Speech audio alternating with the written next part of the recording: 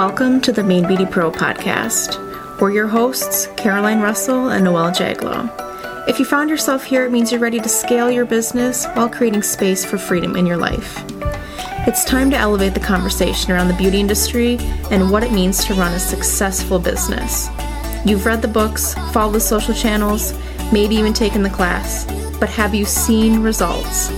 The world of marketing doesn't need to feel like the Wild Wild West, and contrary to popular belief, working in the beauty industry doesn't need to be a grind. Through integrative web design, one-on-one and group coaching, we provide you with the tools necessary to grab hold of your dream career, one building block at a time. Let's get started.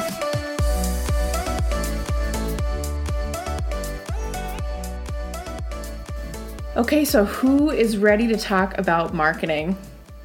I know I am. Yeah, but spooky marketing. The scary stuff. In honor of Halloween, we are talking about the scary marketing myths that are hurting your business. Marketing in the salon and spa industry really encompasses a few things.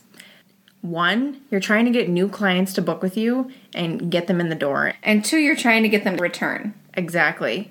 The hardest thing to do is to get them in your chair. You want to attract your ideal clientele so that once they're in your chair, it's just an easy experience. Yes. And they just, no matter what, it's a no-brainer, they want to come back. Right. Because they connect with you, they like your space, they love your work. Each industry has a formula for how they can attract their ideal clientele. If you look at it from almost like a scientific perspective, thinking about which formula fits you, your brand, and which formula is going to put you in front of the right people at the right time, too. Right. Because if you catch them at the wrong time, they're not going to either notice you or they're not going to care to take the time to get just to give know you you. the time of day. Yeah. Exactly. So the first myth that I have heard far too many times as a web designer is that you do not need a website. I will never tell somebody that they won't make it in this world without a website. It's not a matter of will you or will you not make it in this industry without a website. It's a matter of how successful you can be. Yeah. And if you don't have a website, it's going to be a lot harder to get new clients into your chair. I'm just going to lay that out there. Yeah, and if you rely on social media, that is honestly scary because what happens if Instagram just isn't a thing anymore? Right. I mean, you never know. And what happens if your Instagram gets locked out? That's your whole following, and you don't have a website, you don't have an email list. Like, you have to have these things in place that are more structured than just an Instagram that an app controls. I mean, just the other day, I think I got locked out of my Instagram for some random reason. It also gives you a really good opportunity for your clients to give you referrals because a lot of people don't have social media, and you can literally... True. Everybody has Google. Everybody has an iPhone. Everyone's got Google. And you can just... Oh, here's her website. True. I'll send you the link. Or just Google it. And it's a good place to house all your information so you're not answering the same question over and over. Another role for your website is essentially like an assistant for you. You can outsource tasks on your website. Having all of your information in one place kind of takes away a front desk in a way because they're not calling saying, what's your address? Or where's the parking? Or... And if somebody has a question for you, you can always direct them to your website if the answer's there. Yeah. Instead of having to type up a response. Yeah. You can also screen your clients before you see them by having a new guest form on your website. They could even, like, upload a picture. Yeah, like, send you a picture of what you're going to be working with. Yeah. And then you can decide, as a professional, do I want to take this client on? Because every client's not for you. Right. You know, I've definitely had a client give me red flags in the little information box, and I'm like, okay, now that's scary. Without a website, you're just positioning yourself in not the best spot to grow your clientele. The biggest search engine is Google, and every company should have a Google business profile. Now, even if you have a Google business profile, you need somewhere to send the people that click on your profile. You can't necessarily send them to your Instagram. And a website is different than a booking link. Thank you. I can't tell you how many times that I ask somebody, do you have a website? And they go, I do. And I'm like, great. What is it? And they send me the link to their booking page. And the booking page has a purpose.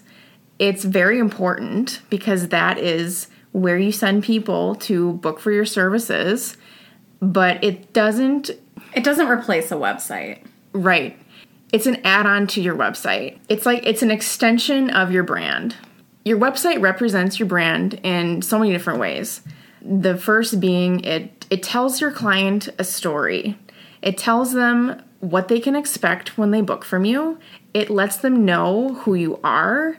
And clients like to feel like they already know you before they meet you. By the time that they're actually meeting you, you want your clients to feel like they've known you for years. And that they trust you.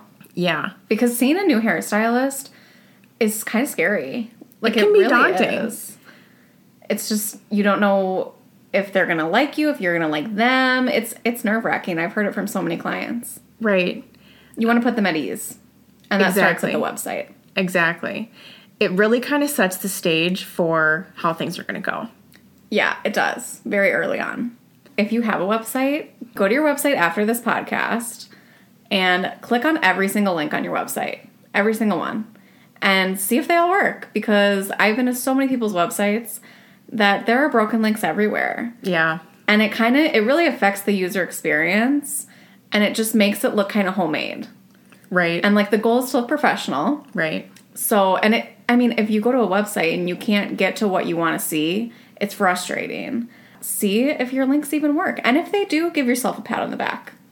That actually reminds me of my very first internship.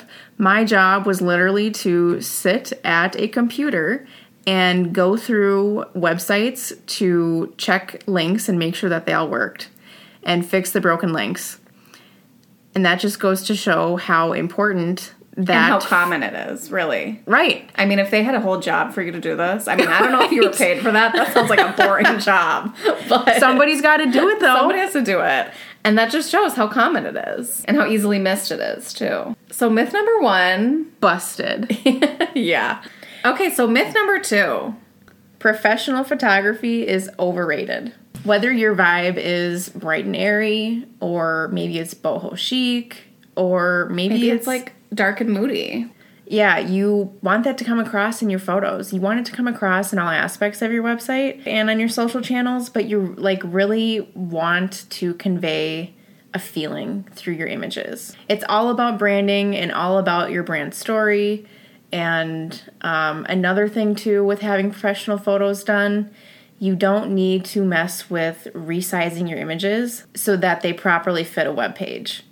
A lot of times people will take pictures on their phone and they think that it looks great on their phone, which it probably does. When you upload those pictures into your website and you publish it, you might see that some of those images are grainy. They could be pixelated. It might not show your work in the best light possible. Yeah. So you can pretty much just bypass all of that by getting some professional photos taken. And you don't have to do it all the time. Even just quarterly. You just get a batch of them and you're set. Right. And even like headshots, if you just get a nice looking headshot, it makes a world of difference, really. And these don't have to be like corporate headshots. These pictures can really match your personality. Yeah. People want to know exactly who they're going to see. And you need to be showing your face and your personality, and you need to be really authentic. So that includes photos of you. And every photographer has their own editing style. Yeah. So really, you just kind of have to look around for local photographers in your area. Take note of their editing style and which editing style you think best suits your brand. Yeah. And go from there. Yeah. Myth number 3. The discounted service is the better deal. Websites are an investment, but trust me, you don't want the friend of a friend that can do your website for free on the side at night after his job, after his night school. You don't want that. Right. You want somebody who is going to put you first and really prioritize and your just business. know their stuff. Somebody that you click with that really understands your industry and knows specific keywords for your niche. There are a couple different ways to really drive traffic to your website. I feel like everybody knows what SEO is at this point. You hear it more often than not these days when you're talking about marketing, websites. But having a good understanding of what goes into ranking organically on Google and how to execute that is crucial. Yeah. I just had a prospective client reach out to me and ask me, why am I not showing up on Google? And I looked at her site. Everything looked like it had been put together well. The site looked like it was done professionally. And I asked her, well, did the web designer submit your sitemap to Google? And she looked at me like I was from Mars. Yeah, I think most people would not know what that means. But it's something that's so crucial because you can create the best looking website, but if you do not submit your sitemap to Google, Google is not going to know that it even exists. Yeah. Honestly, it is almost the most crucial step in the web design and publishing process. Yeah. Really. Because when you submit your sitemap to Google, it tips Google off that there's a new site out there, and Google will crawl your site and decide, how do I want to grade this site? What is this site all about? Where do I want to put this on the web? So it like decides the algorithm. Exactly. It pulls the keywords from your site and it decides where to place you on the map. You really need to know who you're working with and establish a good relationship with them, because without trust, like, what do you have? Right. Without trust, there's nothing. Right. You know? Right. You want to know that what you're paying for is what you're getting. You don't want to pay for a luxury vehicle and pop the hood and realize you got a junker. Right. Myth number 4. Reactive marketing is just as effective as proactive marketing. Reactive marketing looks like panicking when you show up to work, realizing that you have 4 hours open on your schedule and trying to figure out how you're going to fill that in the next 2 hours. Like, yeah. I mean, come on. And having your manager say, you're going to be doing free haircuts with anyone who books a color service today. And this does happen because this was like my first year and a half in the industry. I would show up to work one day and I didn't have a client in a portion of my books, or maybe I was slower in the beginning, and it literally was like the decision was chosen for me that I was going to be doing free haircuts with any color service booked today or a free conditioning treatment. And I feel like they would literally put it out. We were in an area that was a lot of foot traffic. They would put it out in the hall. And I feel like that just makes the stylist look bad because clearly you look desperate. They're like trying to get people. They're like doing anything to get people in the door. And I missed out on so much money by doing free haircuts. Proactive marketing looks like having a website, having an email list, having all the things in order so that if you do have openings, you don't show up the day or the week of and go, oh my gosh, how am I going to fill this? Right. Free haircuts for everybody. Right. I don't know about you, but I'm not Oprah. Like, I can't give free stuff away all the time. So the scariest, I don't know, this is a myth, I guess. This is a myth because I was told to do this to get clients at one point. And I'm going to just try not to laugh through this the whole time. If you don't laugh, you'll cry, right? So the first one I worked at was connected to a health club. And naturally, there was a lot of foot traffic because it was in that area. And there were locker rooms in this health club. And literally multiple times, actually. Now, I was subjected to this multiple times, by the way. My manager told me that I need to go down to the locker room, to the women's locker room, stand there with my blow dryer, and ask naked women if they want free blowouts. They had a towel on, but they're naked people. And so imagine me, I was 19 at the time, fresh out of cosmetology school, walking up to these women, some were like 20, some were 45, some were 60, and saying, hi, do you want a free blowout?